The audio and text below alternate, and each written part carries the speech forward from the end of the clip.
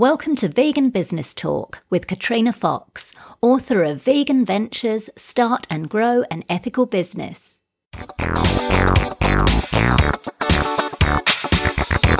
Hello and welcome to episode 57 of Vegan Business Talk.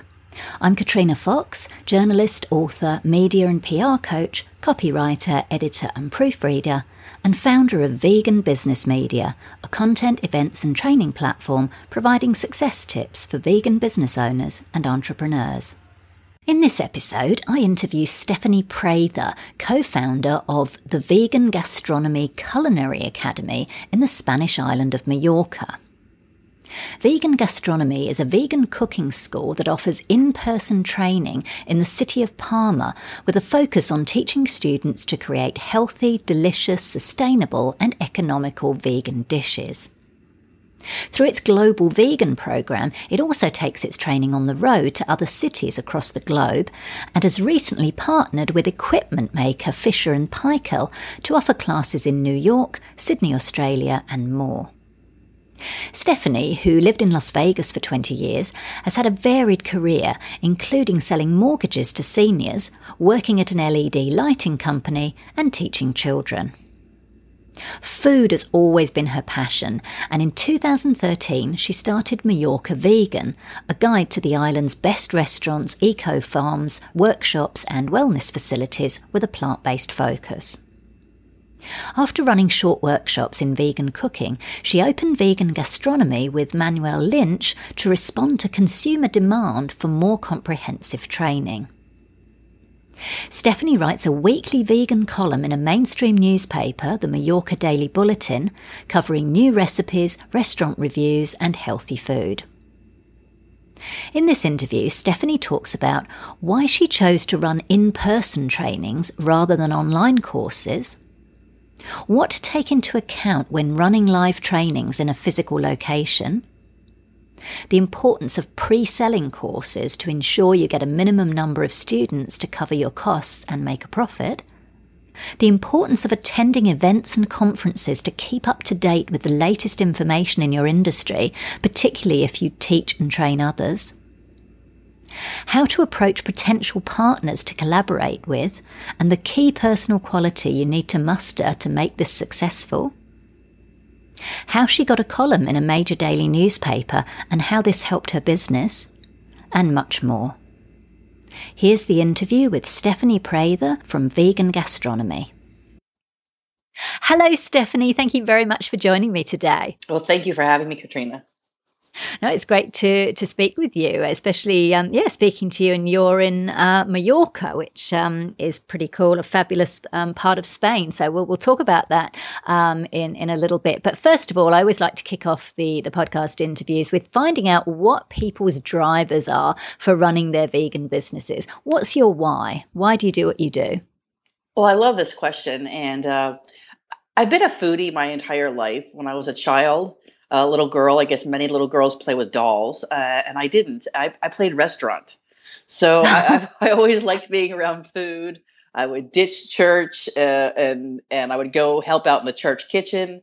So and then I worked my way through uni in restaurants, dated chefs, and always loved to cook for friends and family. So food's really been a passion, a thread throughout my life. So I've really changed from being a traditional foodie of all foods, and now I'm a vegan foodie. So the why is that I believe we all have to eat every day. And I think the why is life's too short to eat bad food, tasteless food, and unhealthy food. So the fact that I can put that into my daily life and my daily work, that's been a true blessing, and I'm grateful for that every day. Wonderful. Now, I was looking when I was doing a bit of research on you. You've got quite an interesting background. You've gone from selling mortgages and then working for an LED lighting firm, and then a shift into educating people, like plant-based education. You run the Mallorca Vegan website, and now the Academy, which I think you're in your third year with now. So tell us a little bit about how did that kind of come about, that transition into what you're doing? Well, I've always had a drive. I've always loved teaching people. And when I was in the mortgage business, I was teaching people actually how to not outlive their money. So it was, I had a, there was a large I financial. love that phrase. That's funny. Yes, I work with seniors, and that was their biggest fear, was to outlive their money, and it's something that's on many people's minds. And I love to, when I switched and I worked with children.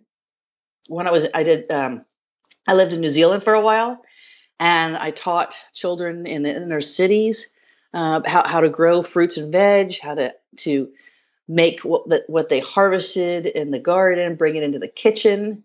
Once again, because we all have to eat every day, and I feel people get much more passion, and even people who don't like to cook get excited and smile when they're pulling food directly from the ground in the garden instead of out of a box. So we then came to Mallorca, and while I love to cook, I don't love to cook every single meal of my life. I enjoy eating out. And so we started Mallorca Vegan, became a company that was really a more tailored guide, not unlike Happy Cow, that pointed people in the direction of healthy restaurants, wellness, also places where the hotels that were open to having healthier foods on their menus. And we made that something that was our focus for quite a while. And then that transitioned ultimately into the academy after I began doing some writing here for the paper. Fantastic. So why did you choose to do an academy? Because you were running, like you say, you were running Mallorca Vegan, the website. Right. What kind of made you, because there's lots of different ways we can, be in plant-based education, and you've got, an academy where you hold in-person courses there in Mallorca. So tell us why you chose that particularly. Right. Well, I had actually been working with a woman who had done a vegan bakery. I was working with some folks who own some vegan restaurants. Even yoga studios were asking me to do some education and some one-off, as I call it, workshops. And after the workshops, we found, Katrina, that people wanted more information. They were enjoying the workshops. They liked the 3 or 4 hour sessions, but they wanted more. So then we looked at the idea of actually opening the full-blown academy. And it's really taken off since there. So we looked at it, and of course, there are going to be many more challenges than just having the workshops or the brief sessions. But we felt as though there was such a need, and we were right about that. Fantastic. So you touched on there actually about some of the challenges, and I do like to ask vegan business owners what some of their challenges were and how they overcame them. So what were some of the key challenges when first starting up the academy? Well, of course, there a need. So we addressed, I think we found out that there was a need, but then we looked at, were we in the right location? And I think because, as you mentioned a few minutes ago, we are in person. We don't do anything online. And we wanted to make sure that this was feasible for people to come here. So you need to look at your demographic. Is your location feasible for the time length of the duration throughout the year that you would like to have students? So being here in the lovely Mediterranean, we do have a fairly mild climate. So it's been, from a geographic perspective, it's been a good choice. We also have a very qualified and capable airport, thankfully, because we are an island. 99.9% of the people come via airplane versus boats. So that's another factor to consider. So think location and ease of getting there, as well as people come to us not only for the vegan education, but people do enjoy traveling. So we have that built-in travel component. Dare I say, one could choose to put in. We wouldn't want to put our vegan academy in Siberia. Not to knock not to knock the lovely parts of the world, but with the climate, with the remoteness, and with just doesn't have that mystique of people liking to go there for vacationing and holiday making. So.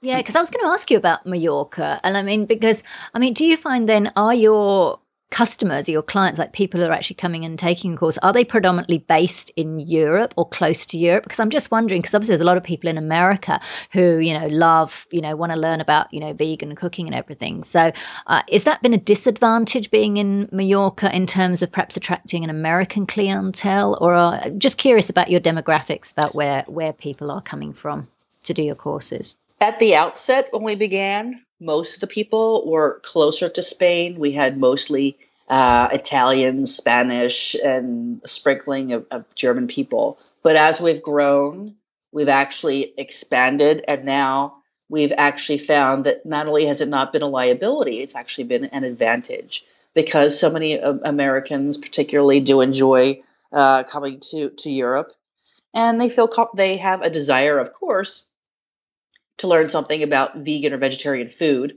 Oftentimes, it might be a pair, and maybe one person in the pair has a desire to come to our school. The other one wants to come along and really enjoy maybe the nice golfing or the snorkeling and beaches around Mallorca.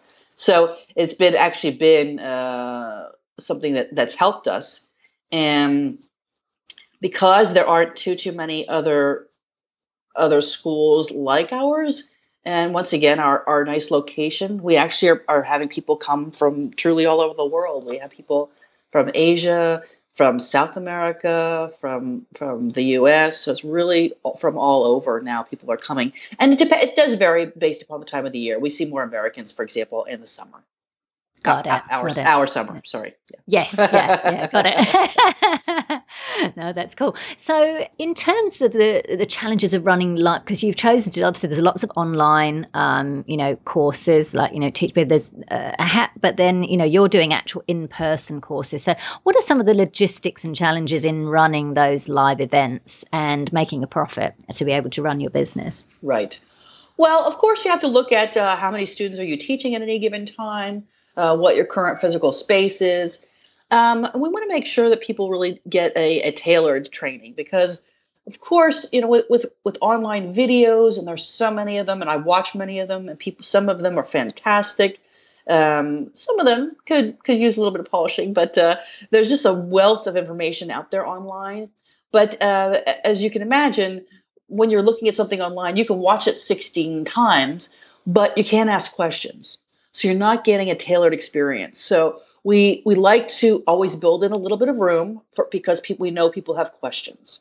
So that's number one. Number two, the difference also between our school and traditional online. If you look at online, it's really geared toward, Katrina, and in my mind, in my perspective, almost 100% on the cooking piece. And while we are a cooking academy, we actually go so much beyond that because we really believe so much of why many of us, have become vegans and started as vegetarians, then transitioned to vegans, is for the nutritional and the health aspect. While it's only a portion of the components for some people, we do bring it into the school. And while we're cooking, whether it be with the actual ingredients themselves, and or the final dishes, we do speak a lot about the nutritional components. So with logistics and running those live trainings, we can make some of those we can point out those things. We can once again go into a little bit more detail if people have deeper questions, or if people have more experience in that area, we can kind of gloss over them. Sure. I guess that, in terms of the challenges, I'm thinking in terms of obviously running an in-person academy, there's going to be things like higher overheads involved because you've actually got that live venue. Without a doubt. So we do have those fixed costs of the day-to-day operation of the brick and mortar, if you will. Of course, then there are also food costs, which aren't as much, but those are hard costs as well because we like to make sure everyone gets a taste of everything. Of course, there are also utilities, and then there are also even little bits like aprons and uniforms, that sort of thing, knives, sharpenings, those sorts of things. Got it. And do you have instructors, like guest instructors, or do you employ people to teach, or do you do the teaching yourself? How does that work? We have in-house staff instructors, and then we do have instructors that we have visit from time to time. We've actually had people from the UK, from Germany and France, also people from Croatia. So because we do like to bring in a lot of different ethnic backgrounds. We've had a Swedish instructor. So those an Indian instructor. We have what we call a weekend warrior series. We bring in people and they will do many of the specific ethnic cookings from their regions. And many of these are some of those comfort foods that many people have grown up with for years and decades and generations. I call it almost what you might have had at your grandmother's house. And many times these were not vegan ever, but then our instructors have then since converted them to all veganize them, and then they are now then taught in our school. Cool. So do you find then that you need to, because obviously, like I say, you've got all those overheads and you've got, the instructors and everything to pay. So do you find that pre-selling helps? So do you only run a course if you've got the minimum number of people to make it viable? That's right. Absolutely.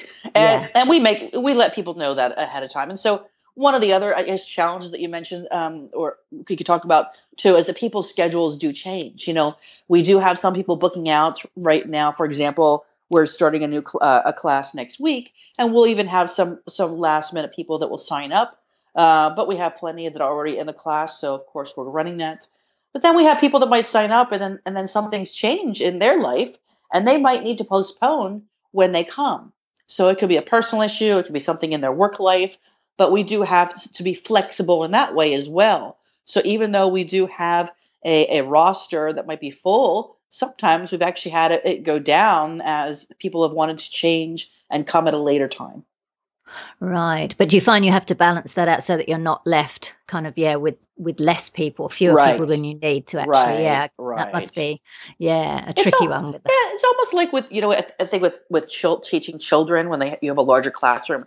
If we do have an enormous class, we'll actually have more instructors, or people will offer for people to come at a different time. So it's on both ends. So we don't want to have it to be too small, but we also want to make sure that people still can have a nice low student to teacher ratio. Student to, yes, that's right. Yeah, no, that makes sense. No, that's good advice.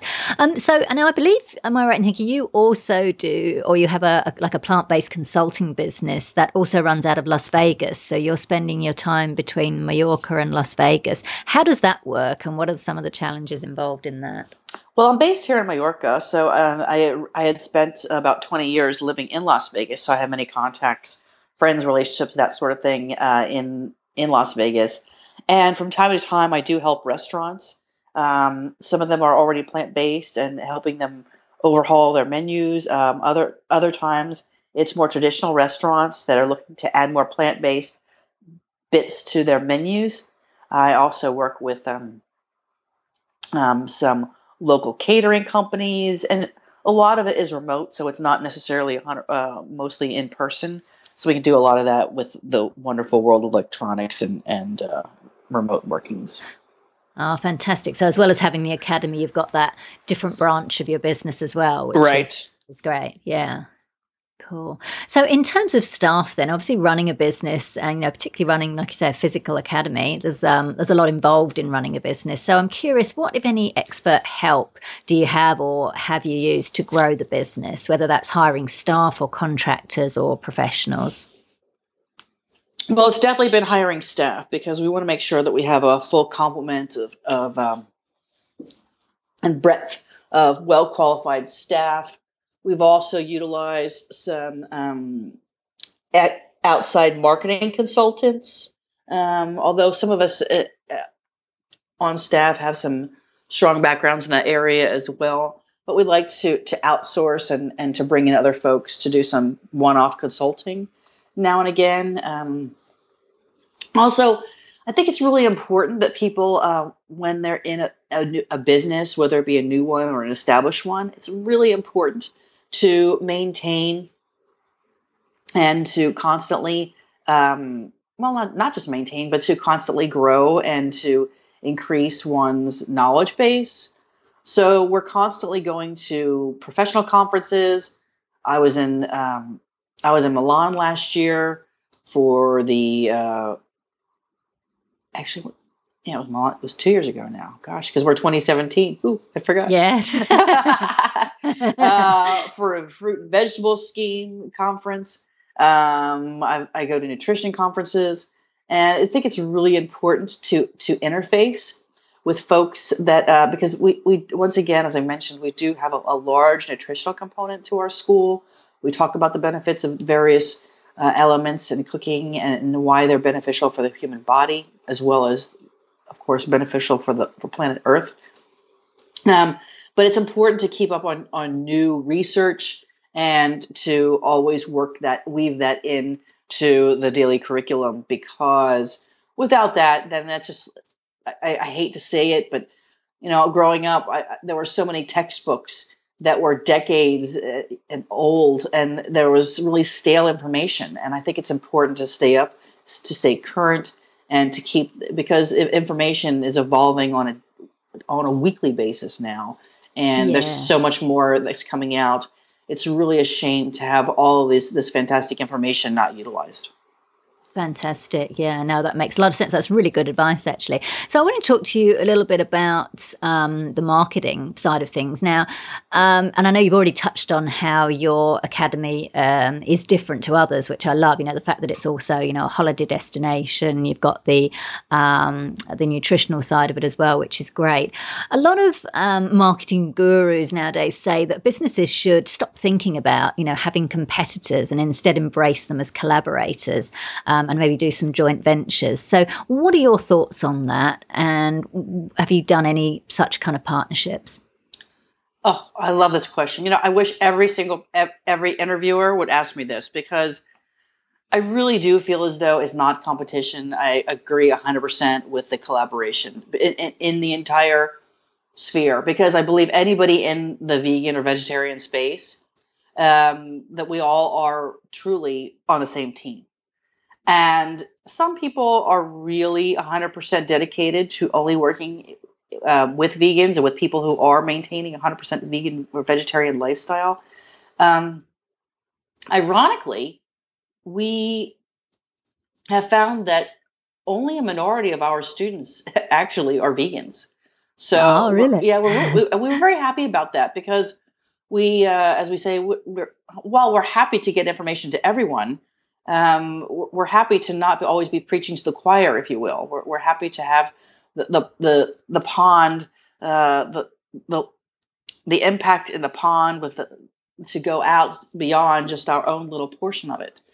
And so I think it's really important that people do work together, as we are constantly having inquiries from traditional restaurants about recipe development, about accessing our ex-students because they are interested in hiring chefs.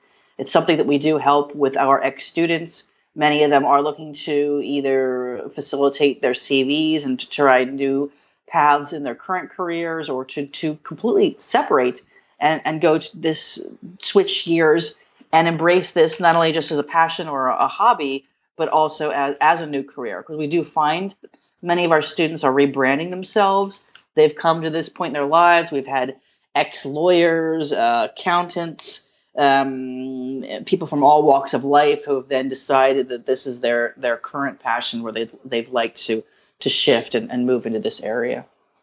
Fantastic. Can you talk about any strategic partnerships that you've worked with? Because I think when I met Manuel when he was here in Sydney, he was talking about, I think there was a potential collaboration with quite a large equipment manufacturer. With Fisher and Paykel, yes. So that's something that we're looking at doing not only in Sydney, but also in New York, because they are obviously, for those who are comfortable in the kitchen, Fisher & Paykel is known as an upmarket brand of dishwashers and many other machinery used in kitchens. And so we are partnering with them. We're in the final stages of the talks there because of their respect within the culinary arena. We're happy to have the opportunity to utilize some of their machines as well, to talk about the benefits of utilizing their products and vice versa.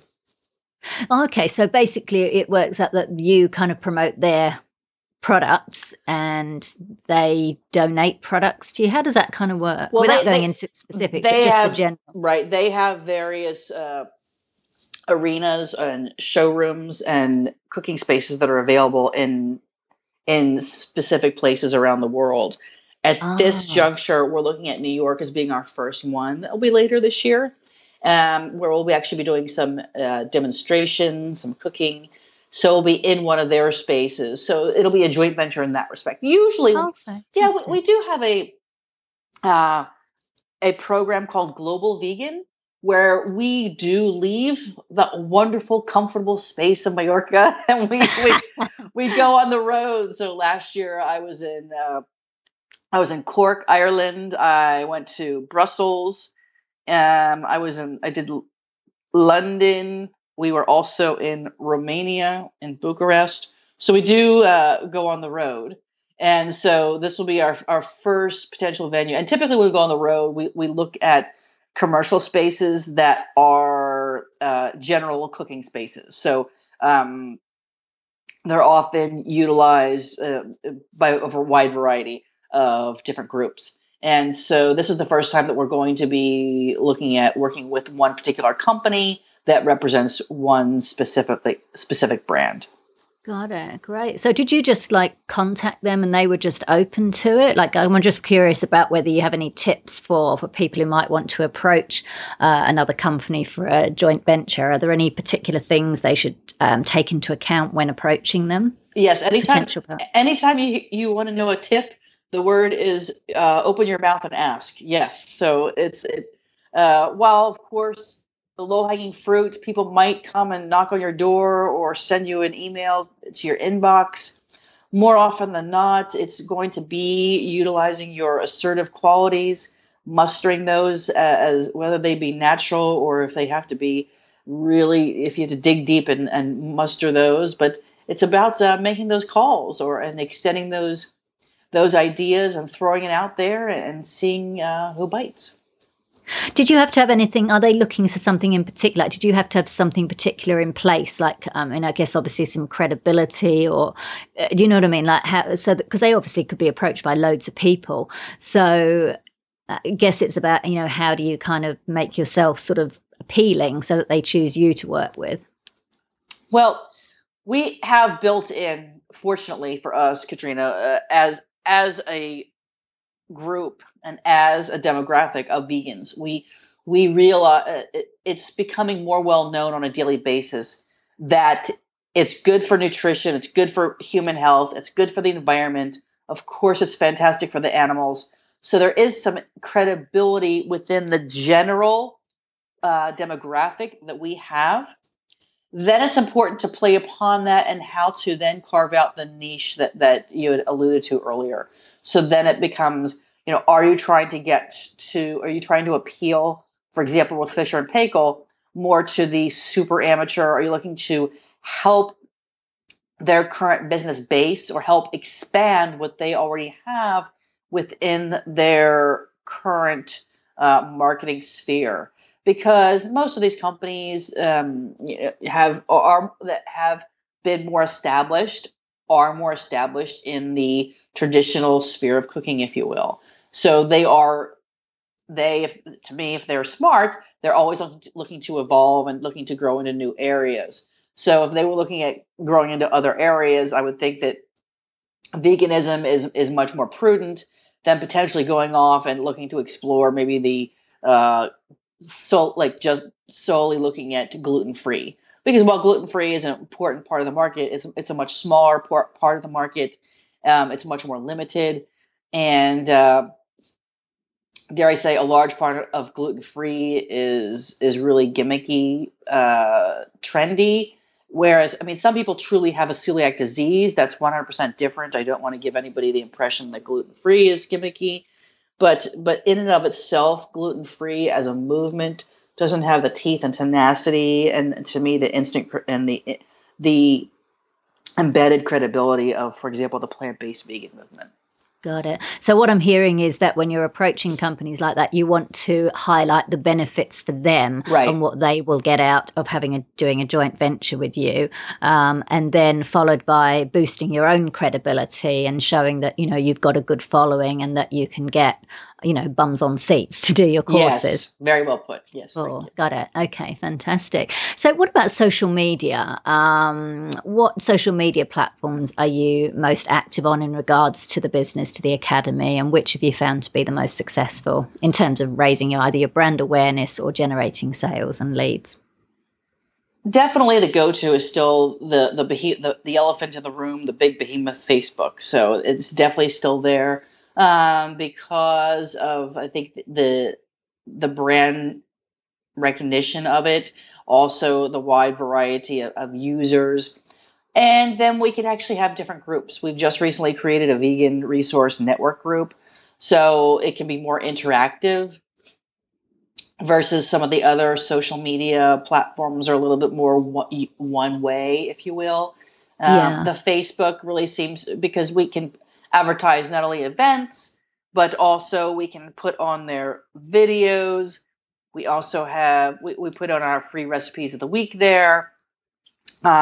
We have wonderful pictures that are integrated when we do use Instagram from time to time. And then because we all are, because there's so much of people that we're a visual world, and so much with social media is visual. And so much with food and creating a desire and creating to whet one's appetite and to create those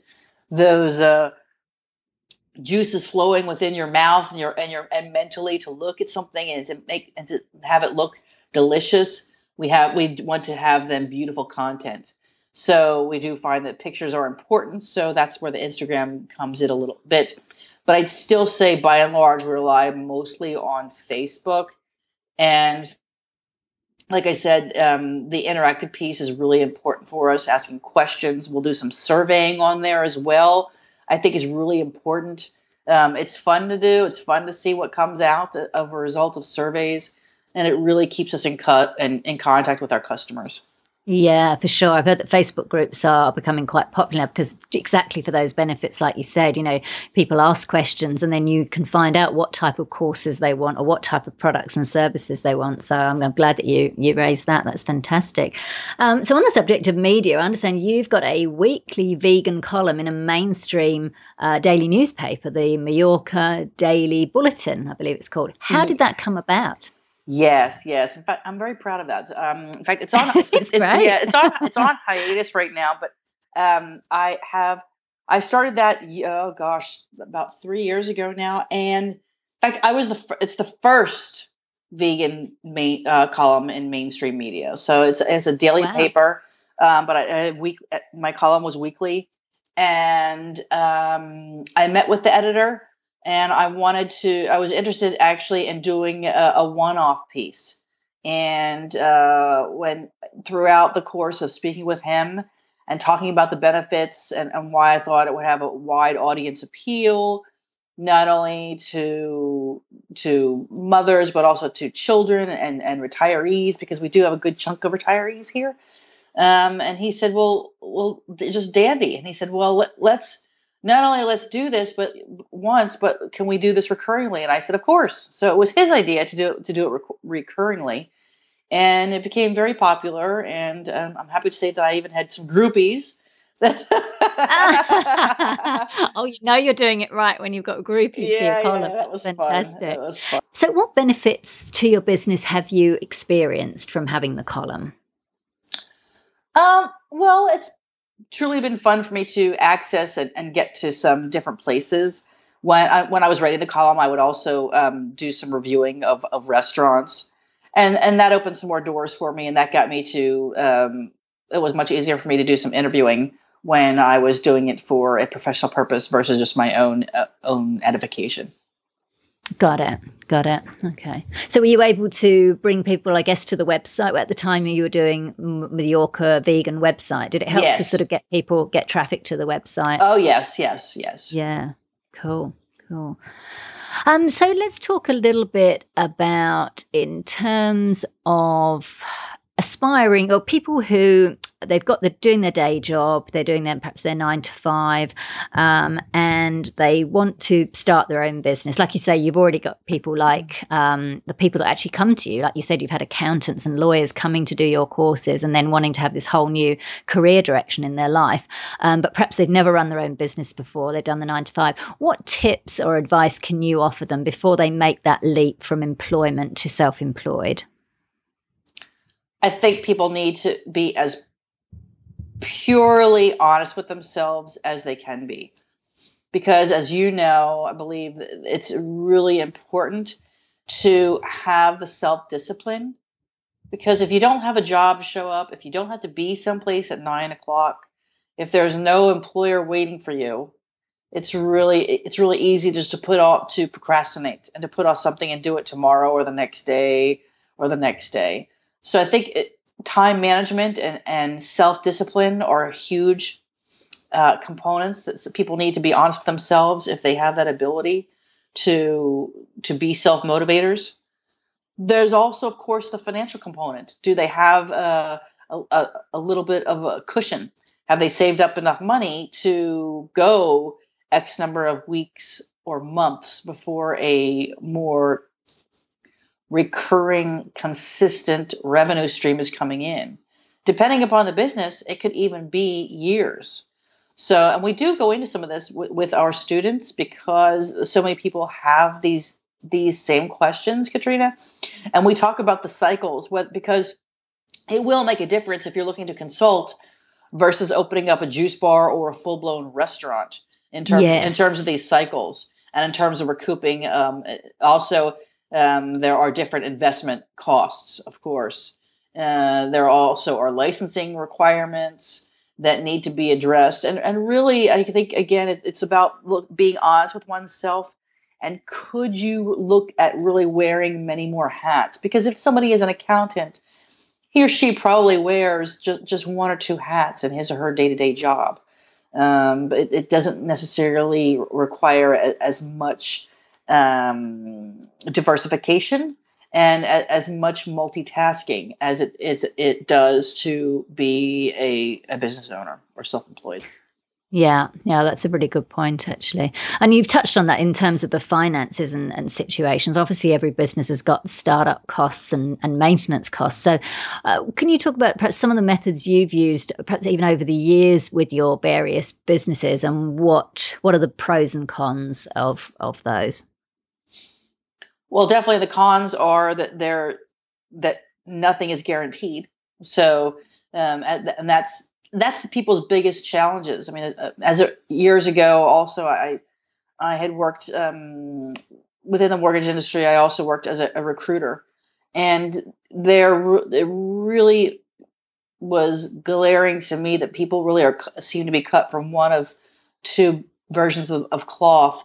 They either really like and enjoy the security of that paycheck on whichever frequency it comes, versus they're comfortable in being their own boss and they have maybe just a different type of fortitude where they can realize that they could potentially make a lot more money, but they'll have to weather potentially some dry spells because of the various selling cycles and or startups of the business. So I think that's really important to look at.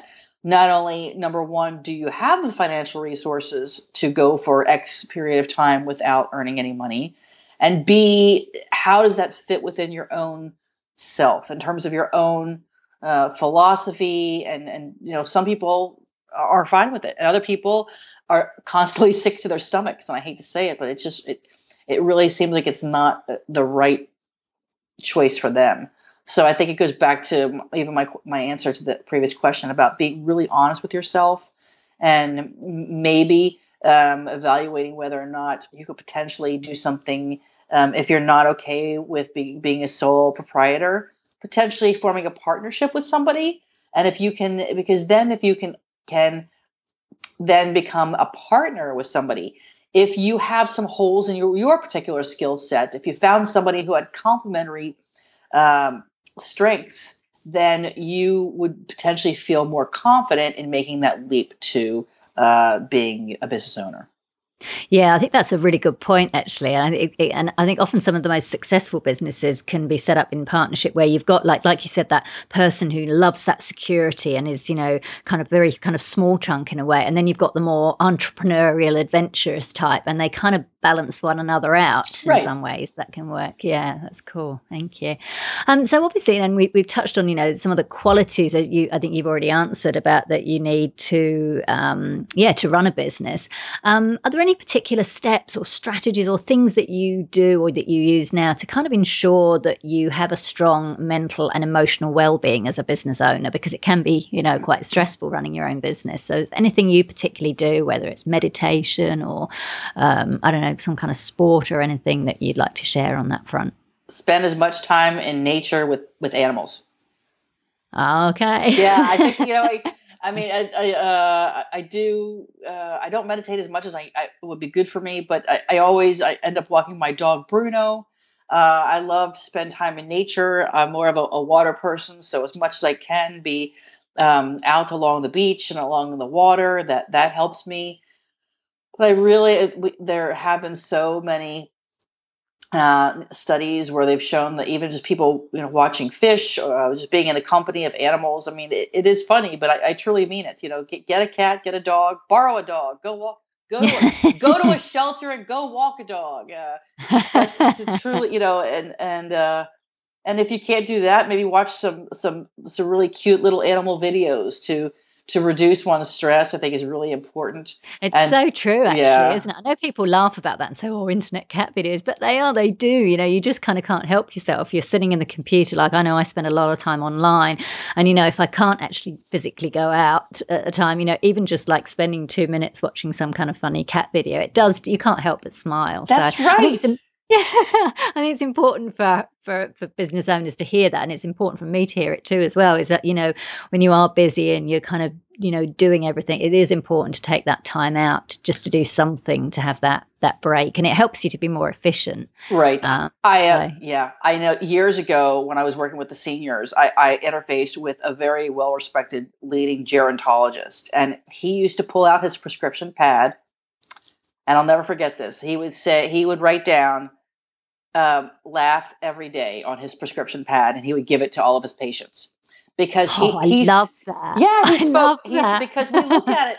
Actually, we know meditation is good. We talk about breathing, but with laughing, we're utilizing our full bellies, and it's good respiration, and it's fantastic for reducing stress, and it's fun, and it's fantastic, and. I look at all these, I like to watch movies, and it seems like all these movies come, Katrina, with all these heavy topics. It's about, they're important that we look at, for example, slavery and domestic violence, but there are all these movies that are so heavy. And I thought, sometimes when I just want to disconnect, I thought, give me a good old comedy. Yeah. And so people, in fact, this doctor even recommended getting a laugh buddy. So that means that you get somebody with whom on a daily on it's your schedule, whether it be weekly, daily, monthly, that you and that person contact one another, and you make one another laugh. And that's so cool. It's your job to make him or her laugh, and vice versa. And so that's so cool. I love that. Yeah. I've never heard of that before. That is really fabulous. I love talk that. About, your workout buddy or your diet buddy, and they talk about accountability. But this is accountability. Isn't it strange? We always think about accountability of like making each other do something that we don't really want to do. Yes. And no, I don't think I've never ever met anybody who said, I don't want to laugh. But we don't weave it into our daily lives because it's not that, that I don't have to get my 10,000 steps, or I don't have to get my, drink all my water, or, get all these things ticked off my list. But really, if you make it a priority, it can be fun, but it's so easy to fall off by the wayside if we don't put it in our diary. Gosh, I don't know if it's a movement. It sounds like it should already be like a movement and a trend, like laughter buddies. I like that. I know, yeah. Maybe there's a business There's a business idea in there that. you go. Hopefully some of your listeners can take it and run with it. That'd be great. Awesome. So look, final question then, Stephanie, what's your long-term vision, both for yourself and for the Academy? Well, originally my goal was to make Mallorca the vegan holiday destination in the world. I think we're well on our way of doing that. And ultimately, I would love to have our vegan gastronomy known as, dare I say, a household name. You know, that this is something that we could be looked at as the go-to place, not only for as we mentioned earlier, the holiday making and enjoying a new place of the planet, but also for learning about Mediterranean food here in the Mediterranean, and with a specific, of course, vegan target base. Fantastic. It's exciting. I'm very excited to hear about it. And it sounds absolutely amazing. So you've shared some wonderful tips and strategies that'll be, definitely of help to people in running their various different businesses. So it's been absolutely great speaking with you, Stephanie. Thank you so much for joining me. Thank you for having me. So that was Stephanie Prather from Vegan Gastronomy. You can find out more at vegangastronomy.com. And that link is on the show notes page at veganbusinessmedia.com/podcasts and going to episode 57. Now for our vegan business news roundup. The vegan butcher shop trend is catching on. Canada is set to see a plant-based butcher shop open later this month, reports Veg News. The Very Good Butchers in Victoria, British Columbia, is the brainchild of James Davison and Tanya Friesen, who met while working at a vegetarian eatery in Vancouver. After their success selling vegan and organic products at farmers markets last year, the duo teamed up with marketing specialist Mitchell Scott to open the store. Organic bean and grain-based meats made at a small facility on Denman Island are among the offerings, and the company will also supply local BC restaurants and health food stores. Davison and Friesen plan to open another store in Vancouver, as well as sell their products online. It's great to see more vegan butcher shops open. I love the way we're claiming and subverting the word butcher. If you remember last week, I reported that Time Money had cited vegan butcher as a top job trend in 2017, and this news certainly backs that up. Fantastic. Vegan food launches grew by 92% in Australia between 2014 and 2016, according to a report by global research firm Mintel. As many as 1 in 8, or 12%, food products launched in Australia in 2016 carried a vegetarian claim, while 6% held a vegan claim. This huge increase in vegetarian and vegan-friendly food launches coincides with Australian consumers' growing appetite for meat-free foods. 1 in 7 people, or 14%, said that they avoided or intended to avoid red meat in 2016. Laura Jones, trend and innovation consultant at Mintel, said, although Australia is still one of the largest meat-eating populations globally, health and environmental concerns, along with costs, have changed Australians' attitudes when it comes to meat consumption. Australians have become more mindful in recent years of the amount of meat and the frequency of which they eat meat. Well, this is excellent news. Finally, people are starting to acknowledge that meat is bad for people, animals and planet. And with all the fantastic and innovative plant-based alternatives coming onto the market, it's easier and easier now for consumers to make the switch. The US's first dedicated all-plant-based food hall is coming to New York in early 2019. Home Food Hall is currently seeking 15 or more vendors to take part in the initiative, which is spearheaded by Veganizer NYC founder Kiki Adami and the founders of vegan confectioners Rescue Chocolate, Michael Muller, Otis Duffy and Sarah Gross. According to the company's website, along with delicious, compassionate and sustainable foods, there'll also be a boutique fitness space hosting classes including yoga, Pilates, dance, meditation, kickboxing and more. The space, which is located in Midtown East, is versatile enough to also hold events such as private film screenings, book launches and after parties. To apply to become a vendor, fill out the application form at homefoodhall.com. Finally, musician supplies company D'Addario Accessories has released a range of vegan guitar picks and straps with a Beatles theme, reports Veg News. The company used a leather alternative to recognise legendary Beatles guitarist Paul McCartney's belief and dedication to animal rights. The straps feature designs of iconic images from album covers, including Meet the Beatles, Revolver, Yellow Submarine and Sgt. Pepper. The picks contain similar imagery and are available in collectible tins. Now, I think this is important because it shows companies are becoming more aware of the need to offer vegan lines or options. And of course, the more popular they are, the more likely the companies are to consider adopting these for other items. And as I've mentioned before, and I also teach in my PR training, it's a clever move to create products that are aligned with a celebrity.